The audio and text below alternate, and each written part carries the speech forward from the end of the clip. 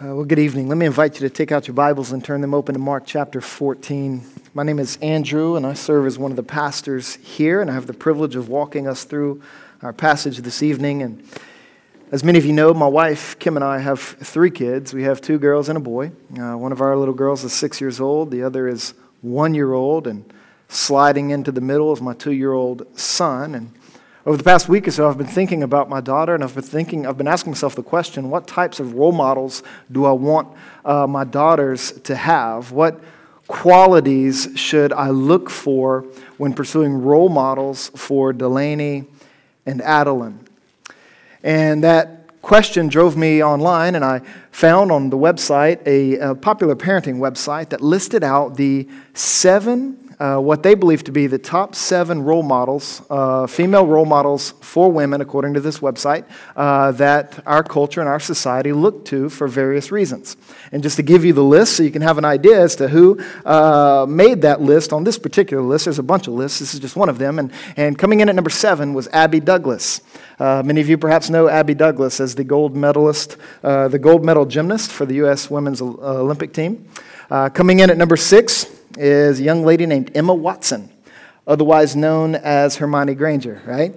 I don't think she made this list because of that. I think she's made that list for her work with the UN and some of the things that she's doing nowadays. Coming in at number 5 is the big O, Oprah Winfrey. And Oprah made the list number 5, the popular talk show host and all kinds of things that she's into. And then just coming in after her would be Ellen DeGeneres, another talk show host hailing from New Orleans, Louisiana. That's where she's originally from, and some ground that my wife and I used to live in and run around through and all those good things. Then number 3, you have a young lady. I didn't know who this was at first, but her name was Miranda Cosgrove. I think that's how you say it. Anybody know who she is? Yeah. iCarly, right? Yeah? I had to look that up. I wasn't familiar with iCarly, but that's who she is. And then number 2, this might surprise us because you would guess maybe this would be number 1, but number 2 is Hillary Clinton. Everybody's quite familiar with her nowadays and all the things that have been happening for a long time in her political career, but Hillary Clinton comes in at number 2. And then number 1 on the list, anybody know who this group said was the number 1 the highest rated role model for women in our culture? Beyonce? No, not quite. This surprised me too. It was Jennifer Lawrence. Jennifer Lawrence, the Oscar-winning actress, was listed at number 1 on this list. Now, this is a diverse group, and of course, they're very talented, a group of very talented, very accomplished women. They're esteemed highly for their work ethic, for their ambitions, for their skills, for their successes. They're reasons why people look up to these ladies and see them as role models. Now, I share that with you because one of my favorite things about the Gospel of Mark, one of my favorite features about this gospel that we've been journeying through this entire year is how Mark presents us with an exemplary list of female role models. I love the way that this gospel champions the dignity of women in ways that was quite uncommon and quite countercultural to the first century Jewish world. As we've been journeying through this book, we've seen about 22 references to women, and 15 of those have come in unusually positive contexts, incredibly positive contexts. One scholar would describe it this way. He said, in special instances, women play prominent roles, even preeminent roles, receiving the highest praise that Jesus gives in the gospel. On 2 occasions, women appear as the ideal of faith and devotion. He says the woman with a hemorrhage found in Mark chapter 5 is a model of faith for Jairus, who was the synagogue president at that time. Then he points out the Syrophoenician woman, who is a model of faith for all outsiders, found in Mark chapter 7. Then in Mark chapter 12, we read the story of the widow in the temple who is praised for giving more than everyone else. She gave of her whole life, according to chapter 12, verse 42.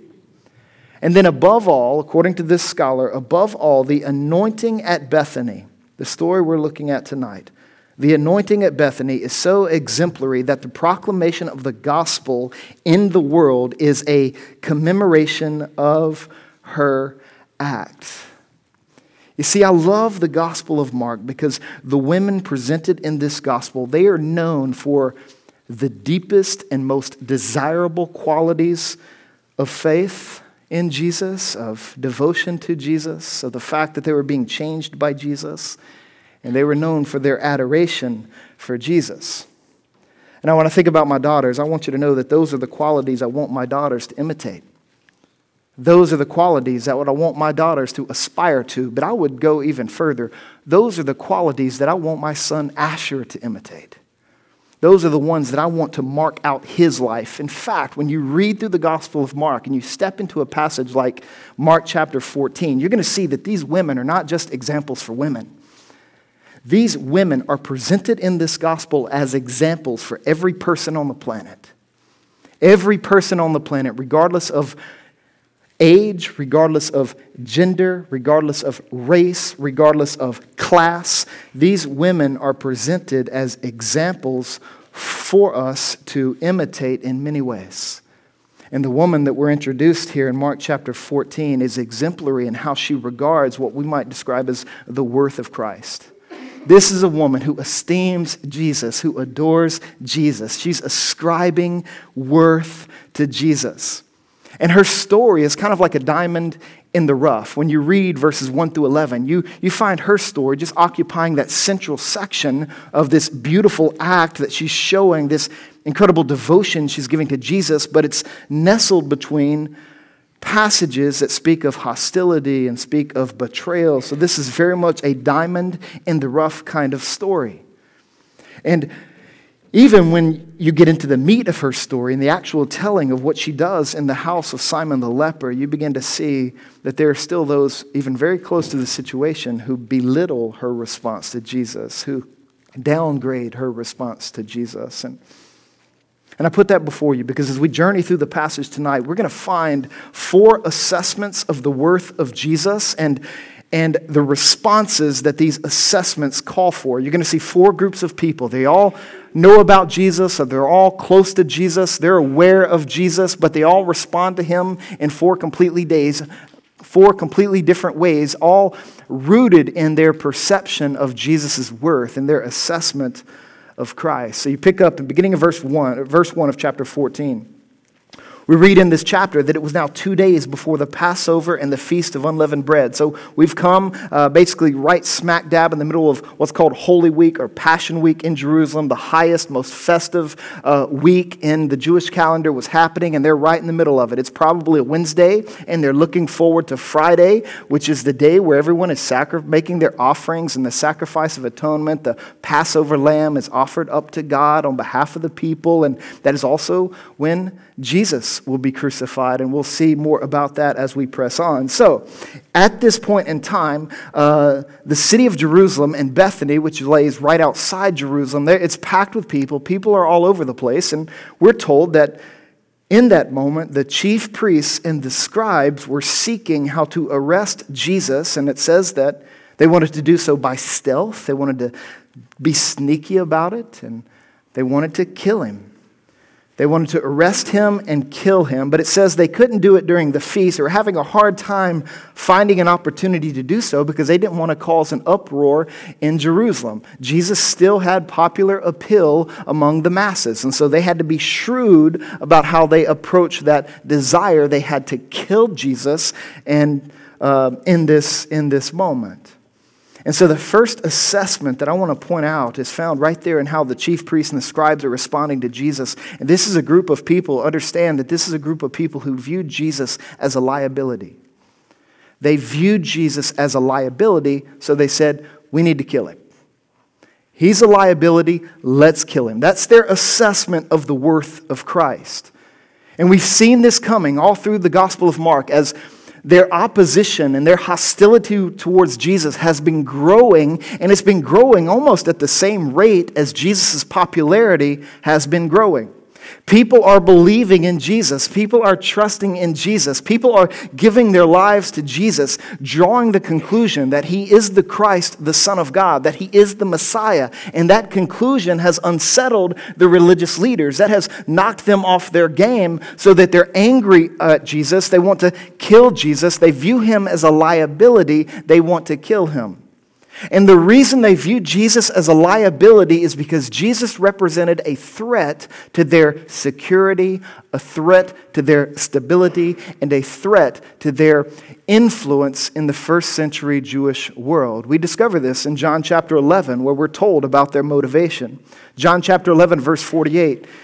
It says, if we let Jesus go on like this, these are the religious leaders talking, if we let Jesus go on like this, everyone will believe in him, and the Romans will come and they'll take away, get this, both our place, that is our status, our position in society, and our nation. If Jesus continues growing in influence, we will become irrelevant. You know, that tends to be the response religion always gives to Jesus. Jesus renders religion irrelevant because Jesus says that a person's worth and a value and salvation is dependent not upon the things that they do and how well they do them, but upon what Jesus lives for, upon what Jesus dies for, and upon what Jesus rose from the grave for. And so he's a threat to their religion. They don't see him as the fulfillment of the Old Testament. They see him as antithetical to everything that they've been banking their lives upon. So Jesus is a liability, and they want to kill him. You see, the religious leaders in this story, they're not responding to Jesus the way John the Baptist responded to Jesus. Do you remember what John the Baptist said at the beginning of this gospel? John the Baptist said of Jesus, this one who is coming, he must increase, I must decrease. This is what the religious leaders were unwilling to say. They refused to decrease so that Jesus might increase. And I wonder if that same temptation is dwelling in your hearts this evening. I wonder if there's a refusal within you to decrease so that Jesus might increase. I'm wondering if you view Jesus as a liability, as a threat to your perceived status, to your perceived stability, to your perceived self-worth, to your perceived achievements and accomplishments. Do you see Jesus as a liability? If so, you might be thinking, well, I can't physically kill Jesus, so how do I respond? How do I treat Jesus like a liability? Well, it's true that you and I, if we view Jesus as a liability, as a threat to our lives because he says things about us that are true but we don't like, and so we view him as liable, when that happens, when we begin to see him in that way, you're right, we can't physically kill Jesus like these guys would eventually do, but we can theologically kill Jesus. We can curb our portraits and our understanding of who Jesus is to fit in with something that wouldn't be as intimidating to our flesh or intimidating to the lives that we've been leading up to this point. You see, we might not be able to kill Jesus physically, but we can kill him theologically by not talking about all the things that Jesus talks about in the gospel. We can become the types of people who want to champion things like Jesus' care for the poor, which Jesus certainly cared for the poor, and like him, we care for the poor, but we can make that the main thing to the reduction of the necessity of his crucifixion on the cross, and we begin to champion one aspect of his teaching to the neglect of the other. And we do that anytime we view anything that Jesus says or does as a liability, as a threat to us, and so we want to kill it. We just want to squash it. And I'm wondering if there's aspects of Jesus' life, of his ministry, of his teaching, of the things that he emphasizes in the gospel that you find hard to square with your preferences and opinions. And I'm wondering if you're willing to decrease in that so that the Savior might increase. I'm wondering if you view the word Jesus as worthy of your death to those types of things.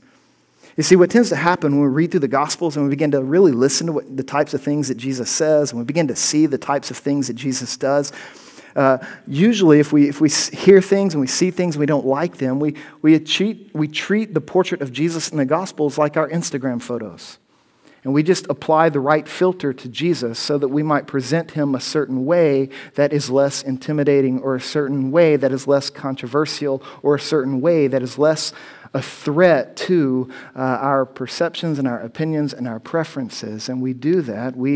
When we do that, we are acting in the same spirit as the chief priests and the scribes who viewed Jesus as a liability and sought to kill him. So you have this, that's one category here. You have those who view Jesus as a liability and want to kill him. But then you move on. Actually, drop down to verse 10, because this is where we find the second one.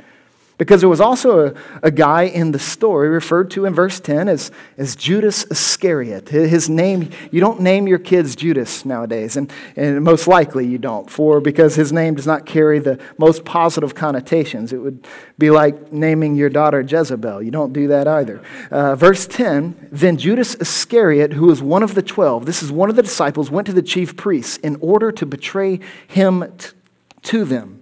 And when they heard it, they were glad and promised to give him money. And he sought an opportunity to betray him. This is one of the saddest moments in the entire gospel. But Judas's actions in this moment is a little different. But he does show us something about how Jesus' worth is assessed and how our hearts tend to assess the worth of Jesus. Judas isn't necessarily viewing Jesus as a liability that he wants to kill. Instead, it seems as though Judas is viewing Jesus as marketable, as sellable. He says Jesus is marketable, so let's sell him. He goes to the religious leaders to sell Jesus, to betray Jesus, to find some way to cooperate with their stealth, with their scheming, with their conniving. He's going to the religious leaders to do something egregious. Now, what's significant about this moment is that Judas is doing this voluntarily. It seems as though Judas is taking it upon himself and going to these guys in order to betray Jesus. He's employing his faculties. He's using his mind. He's using his life to go to these guys and find some way to betray Jesus. And that's scary because Judas is one of the 12. He's one of the insiders. He's one of the guys who's had more advantages than most of anyone else because of his proximity to Jesus.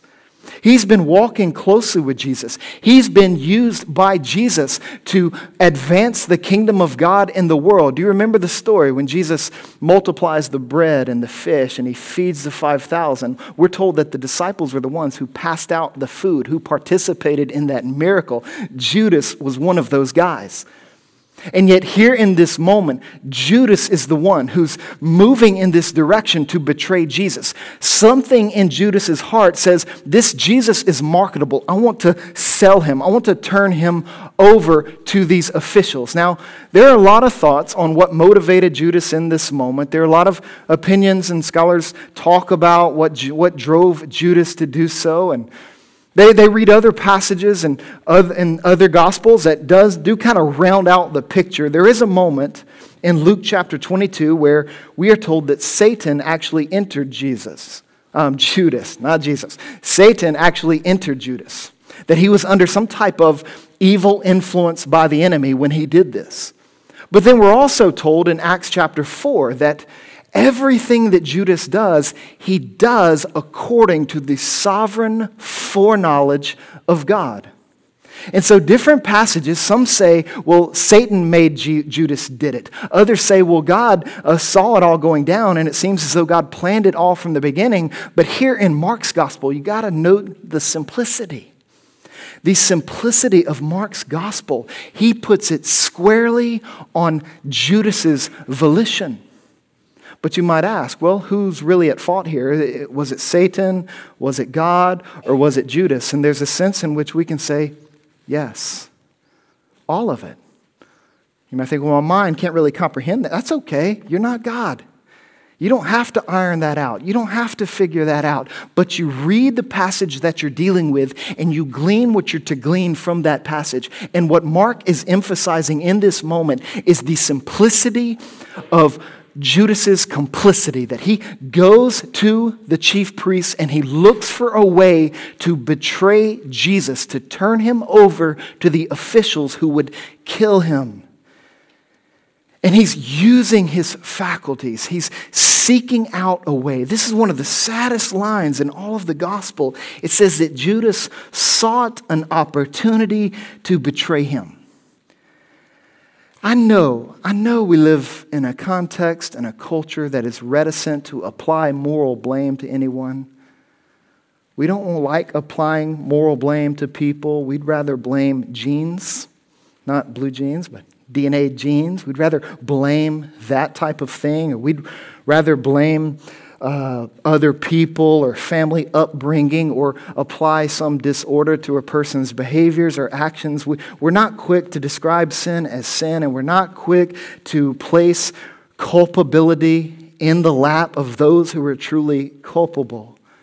We may even find ways to blame the devil or to blame God for different things. But understand, mark the simplicity of this text. Who's at fault for this? Judas is.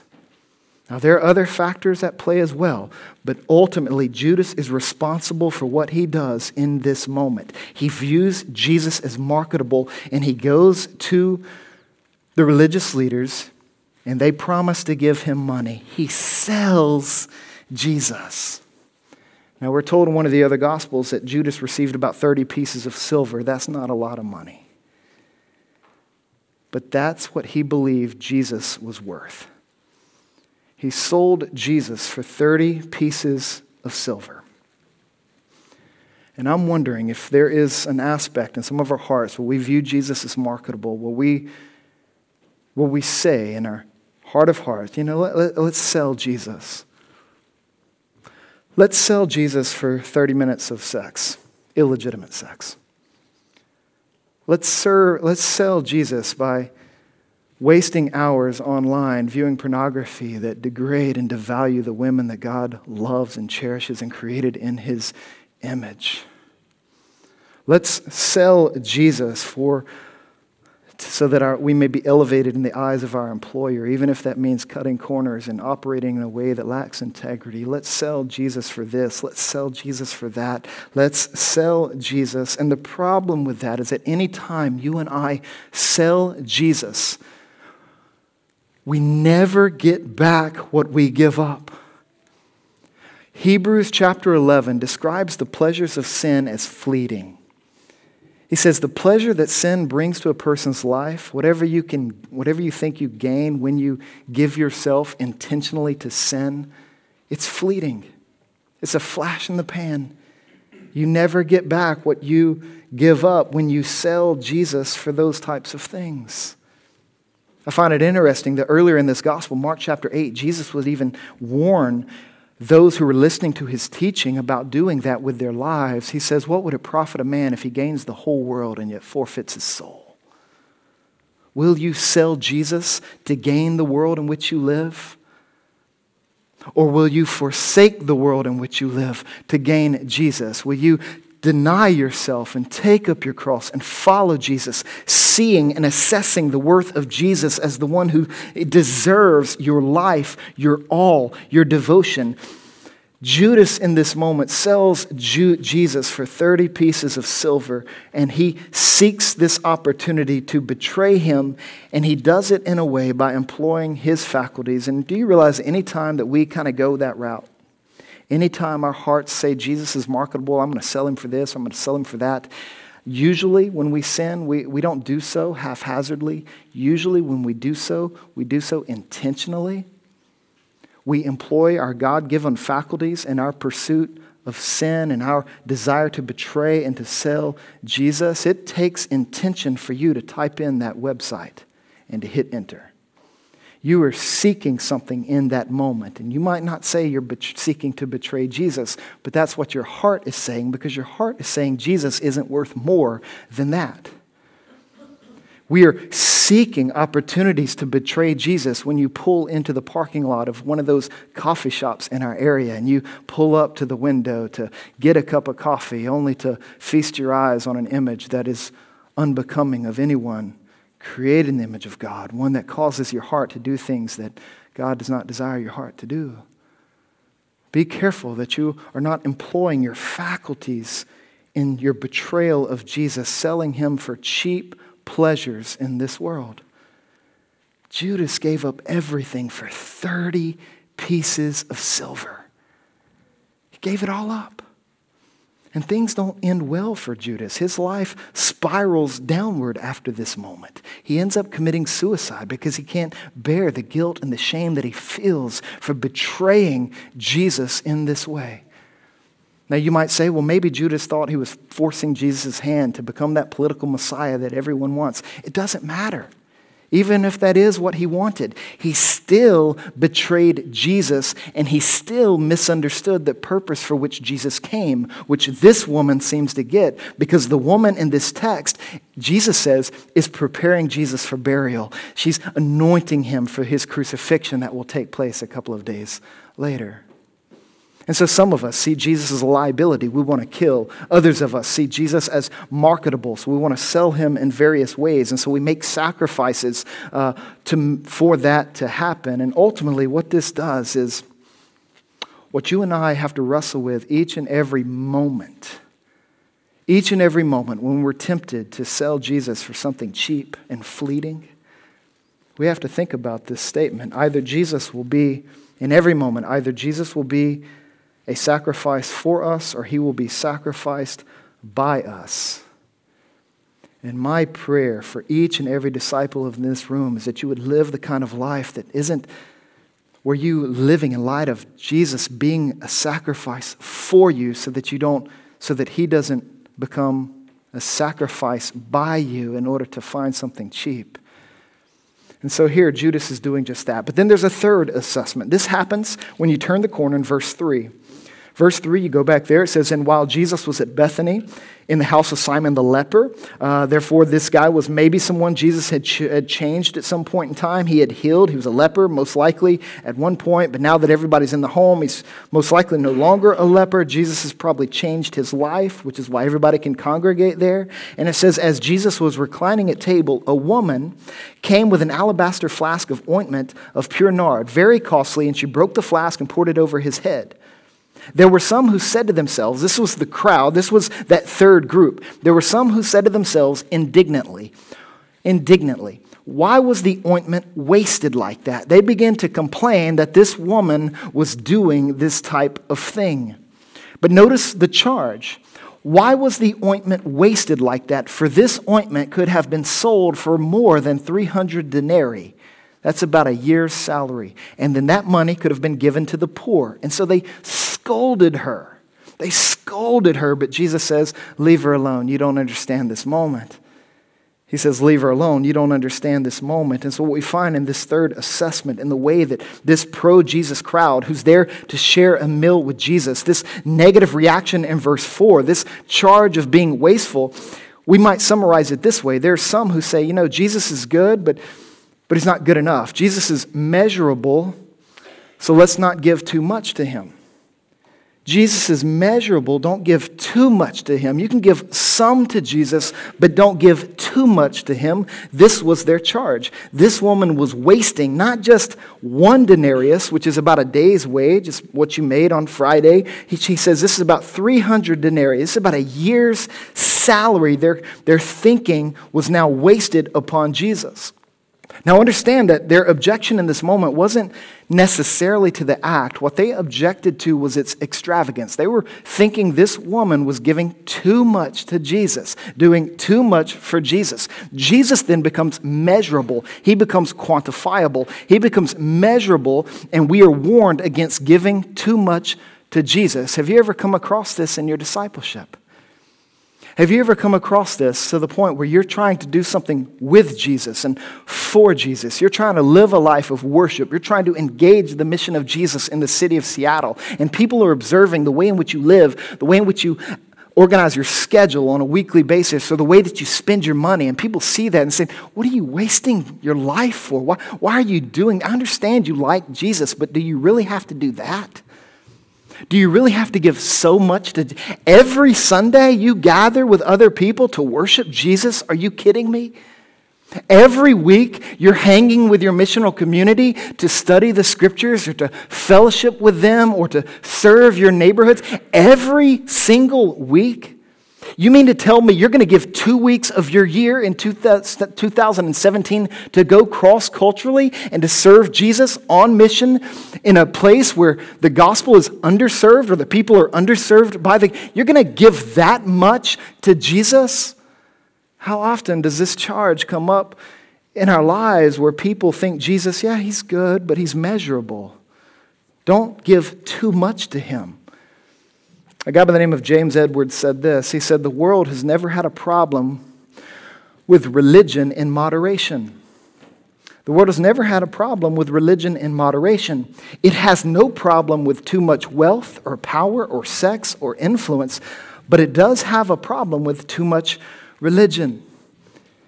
You see, there are many people observing our lives as we seek to make much of Jesus in this city, and they might respect what we do as long as we don't do it too much.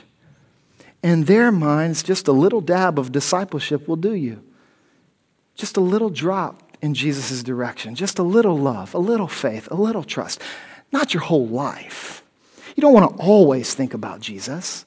You don't want to always engage the mission of Jesus. Just a little dab of discipleship. That'll do you, that will serve you well.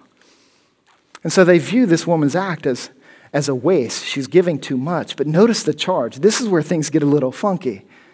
Because they charge this lady with being neglectful. They say, look, you could have sold that jar and given it to the poor. They could have even played the Jesus card and said, you could have done that and Jesus would have liked that, right? Because he loves the poor. He's always telling us to care for the poor. You could have cared for the poor by selling that bottle of perfume and giving that money to those in need. And they're playing that, accusing her of being neglectful. Now, to be clear, Jesus does not condone you and I neglecting the poor. He's very clear about that. We care for the poor. We help the hurting. That's what we do. But notice what he says in verse 7. He says in response, after saying, leave her alone, what she's done is a beautiful thing. Then in verse 7, he tells everyone, for you always have the poor with you. And in that moment, Jesus is applying the Old Testament. He's assuming something to be normative in the world that we live. He's alluding to Deuteronomy chapter 15, verse 11, that says that we, as the people of God in the world that is, we have an ongoing responsibility to care for the poor. That's an ongoing need. There will always be poor to care for in the world that is. Jesus recognizes that. He affirms that. But in this moment, this woman had a unique opportunity to minister to Jesus. She had a unique opportunity to do something that should be commended and should be imitated. She had a unique opportunity to esteem the worth of Jesus at this pivotal juncture in his life and in his ministry. You see, ultimately, these guys who were complaining and being indignant in this moment, they might have cared for the poor. They might have not. I don't know their motivation in this moment. But it does seem that they, in the very least, they're using the poor as a battering ram against this woman. How can you do that when there are people starving in Africa type of accusation? And this sometimes creeps up in our hearts, especially in the church today, where we say, well, you took a vacation to Disney World? How dare you spend money on something like that when there are poor people in the city of Seattle? You actually pay your church staff? Why would you do that? Why don't you just give all of the money to helping the poor in this city? The poor are often used as a battering ram against disciples in a variety of ways. People who don't realize the ongoing nature of caring for the poor and the consistent responsibility that we have to do so. And we do so well, but we do so with a sober-mindedness. We do so with a sober-mindedness. And what's interesting about this moment, and here's what I really need you to think about. The irony of this moment is that Mary's gift to Jesus in this house was a gift to the poor. Her gift to Jesus was a gift to the poor. We know this because she is worshiping Jesus, who is the poor man par excellence. He is the one who gave up everything, who forsook glory, stepped into a life of poverty, wandered the Galilean world as a homeless rabbi. She is serving the poor and giving worth to Jesus. That's what's so ironic about this moment. This is why 2 Corinthians chapter 8 would tell us this, for you know the grace of our Lord Jesus Christ, that though he was rich, yet for your sake he became poor, so that you, by his poverty, might become rich. You understand that if Jesus doesn't go to the cross, if he's not prepared for burial, the poor in the world have no hope. It doesn't matter how much money you give them. It doesn't matter how many mouths you feed. If Christ isn't crucified, the poor have no hope. The best way you and I can care for the poor is by caring for Jesus. The best way you and I can help the hurting is by ascribing worth to Jesus. That means when we go to help the poor, we don't just throw money at them. That means we declare the gospel, which is what this woman, what her act will commemorate. She is worshiping Jesus in a way that would adorn the gospel for every generation. This is what Jesus says at the end. I say to you, wherever the gospel is proclaimed, that is, wherever the gospel is spoken, verbalized, articulated in the whole world, what she has done will be told in memory of her. This is a woman who's loving the poor by loving Jesus. How do you love the poor? Love Jesus.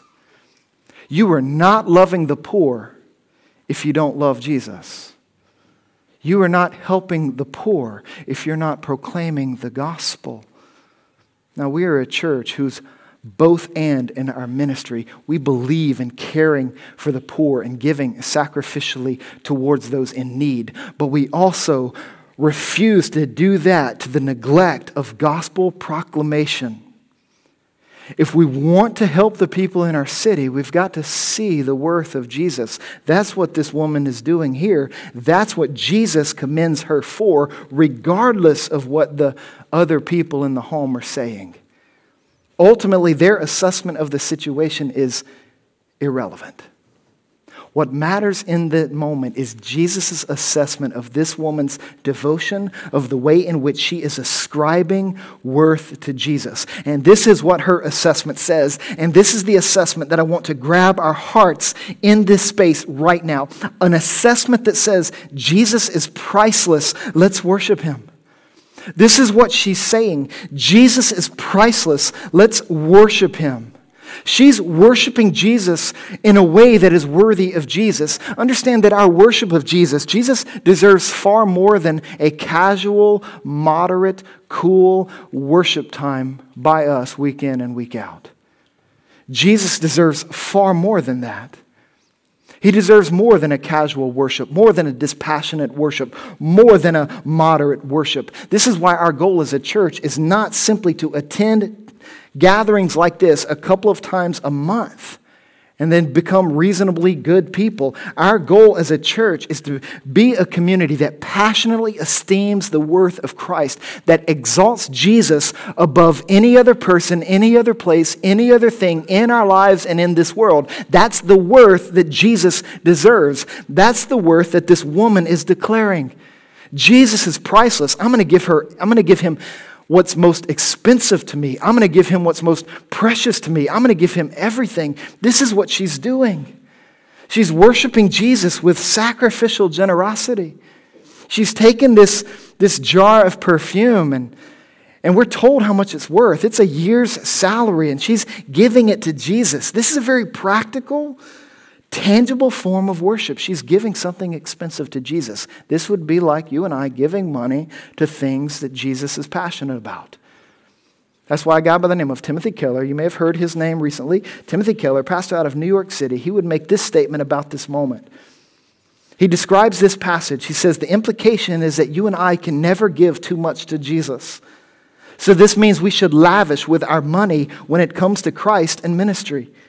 We cannot conclude from this passage that we should not have a savings account, but clearly a committed Christian will not accrue as much personal wealth as he or she would apart from faith, for a Christian gives generously to Christ's ministry. That's what she's doing. She's worshiping Jesus with sacrificial generosity. She's giving Jesus that which is the most expensive artifact or heirloom in her possession. And this is the second time we've seen a woman worship Jesus in this kind of way. Earlier in Mark chapter 12, turn back there. You see another woman who worships Jesus with sacrificial generosity. The passage that Jeff took us through a few weeks ago. We're told in verse 42 that a poor widow came and put in two small copper coins, which make a penny. So it wasn't a lot. And then Jesus called his disciples to him and said to them, "Truly, I say to you, this poor widow has put in more than all those who are contributing to the offering box. For they all contributed out of their abundance. But she, out of her poverty, has put in everything she had, all she had to live on. She gave as much as the woman in Mark chapter 14 did. She gave just as much. Although it might seem smaller, she's worshiping Jesus with sacrificial generosity." And you and I, when we begin to view Jesus as priceless, when we begin to worship him, we will begin, yes, giving financially towards that which would advance and accentuate the gospel in the world. We will start prioritizing, whether we consider ourselves rich or poor. It doesn't matter. We start giving to the cause of Christ in this world when we begin to see Jesus as priceless. But she goes further. It's not just about giving with a sacrificial generosity. She worships Jesus with extravagant devotion. Extravagant devotion. She gives Jesus her very best. This heirloom, this bottle of perfume was something she probably inherited. It was probably something that was passed on to her from her family. That's how a woman, it seems, in Bethany would have acquired something like that. And so she's worshiping Jesus with her very best. She's giving him extravagant devotion in this story. You see, ultimately, the worth of any gift is determined by how much it costs the giver, the person giving it. That's why Jesus would commend the widow and he would commend this woman. Both were capable of worshiping Jesus with extravagant devotion. Both women went above and beyond in their worship of Jesus. Let me ask you, when was the last time you went above and beyond in your worship of Jesus? And I'm not just talking financially. When have you gone above and beyond in your worship of Jesus when you sought to serve your neighbor? When you sought to bless the city of Seattle? When have you gone above and beyond in your worship of Jesus? Or are you only approaching your discipleship with just a little dab will do you type of mentality? Just a little drop. This woman sees that Jesus is priceless, so she worships with extravagant devotion. But then notice what else she does. She worships with a reckless abandon. A reckless abandon. This is what's fascinating about this moment. It says that she took this flask and she broke it. She didn't just subtly and slowly anoint Jesus and prepare him for burial. It says that she broke it. She rendered that flask unusable again. It will never hold perfume again. She broke it and gave all of it to Jesus. This was reckless abandon. Now think about what that might mean for her. This was a woman whose security was wrapped up in the possession of this alabaster flask of ointment. This was a year's salary. For her to break it and give it to Jesus means she was sacrificing her future. She was putting her hope in Jesus. Saying, Jesus, I'm giving you my future. And that's what we do as disciples who see Jesus as priceless. We sacrifice our future. We give our hope to Jesus. We take up our crosses and follow him with reckless abandon. We put our hands to the plow and we move forward without looking back. That's the call of discipleship. That is how this woman is modeling an ideal faith and an ideal devotion and an ideal worship of Jesus. It's reckless abandon. No turning back for her in this moment. She's giving everything to Jesus. She is someone who understands Jesus is priceless. She is someone who's ascribing worth to Jesus, worshiping him with reckless abandon. And notice what happened.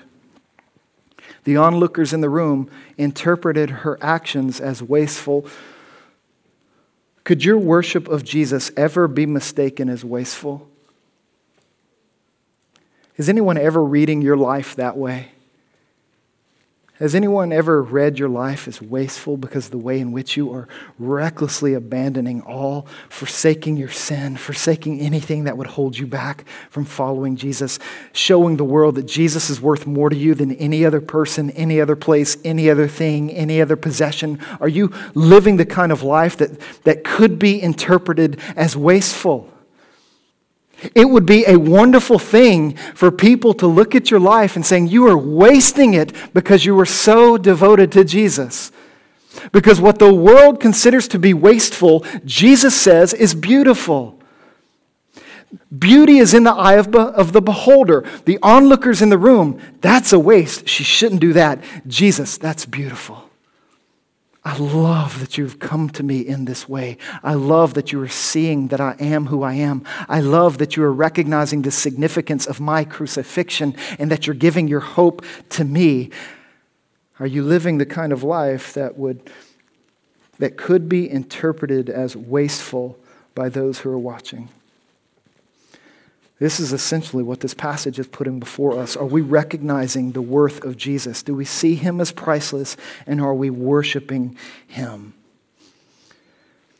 Now, I love this story for a lot of reasons, and the parallels between this moment and the gospel, the crucifixion of Christ, are uncanny. Here you have an alabaster jar that was priceless, that was a very valuable thing. And this alabaster jar was crushed, it was poured out, all ascribing worth to Jesus. Why would she do that? Why would she see Jesus in that way? Why would you and I do that? Why would you and I break our jars and give our all to Jesus? Why would we bank our hope in him? Well, what Jesus says is being anticipated in this moment is what you and I look back on and we see is being actualized. She's doing it before Jesus, the most valuable person to ever walk the planet, would go to the cross and be crushed and poured out for the forgiveness of our sins and the salvation of our souls. She's doing it before then. You and I get to look back and we know that Jesus was crushed. We know that Jesus was poured out. We know that Jesus shed his precious blood so that our sins could be forgiven, so that we might be made right with God, so that our hope could be secured in him, so that we could come to worship this Jesus who would do that type of thing. This woman is illustrating, embodying the gospel for everyone in the room. They don't see it, but we do. That's why Jesus' words at the end of this moment are being fulfilled in this moment. That's why what she does will be told in memory of her anytime the gospel is proclaimed. Right now, Jesus' words are being fulfilled because right now the gospel is being proclaimed and we're thinking about her act, the worth that she ascribed to Jesus, and we're doing it in a way that, Lord willing, our hearts are melting in the same direction so that we would begin to see Jesus not as a liability, not as marketable, not as measurable, but we would see Jesus as priceless. And we would become the types of men and women who worship him with all of our hearts, with all of our minds, with all of our soul, with all of our strength, with all of our time, with all of our talents, with all of our treasure. That we would give Jesus the worship he alone deserves. Let me invite you to bow your heads and close your eyes because I'm going to encourage you to think about some things in light of this picture.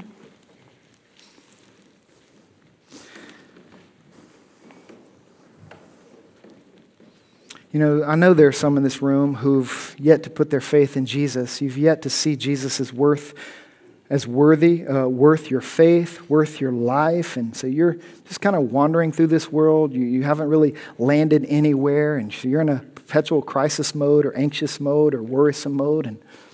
And you're wondering, is there really any person or anything worthy of your life? And the best argument for you becoming a Christian is Jesus.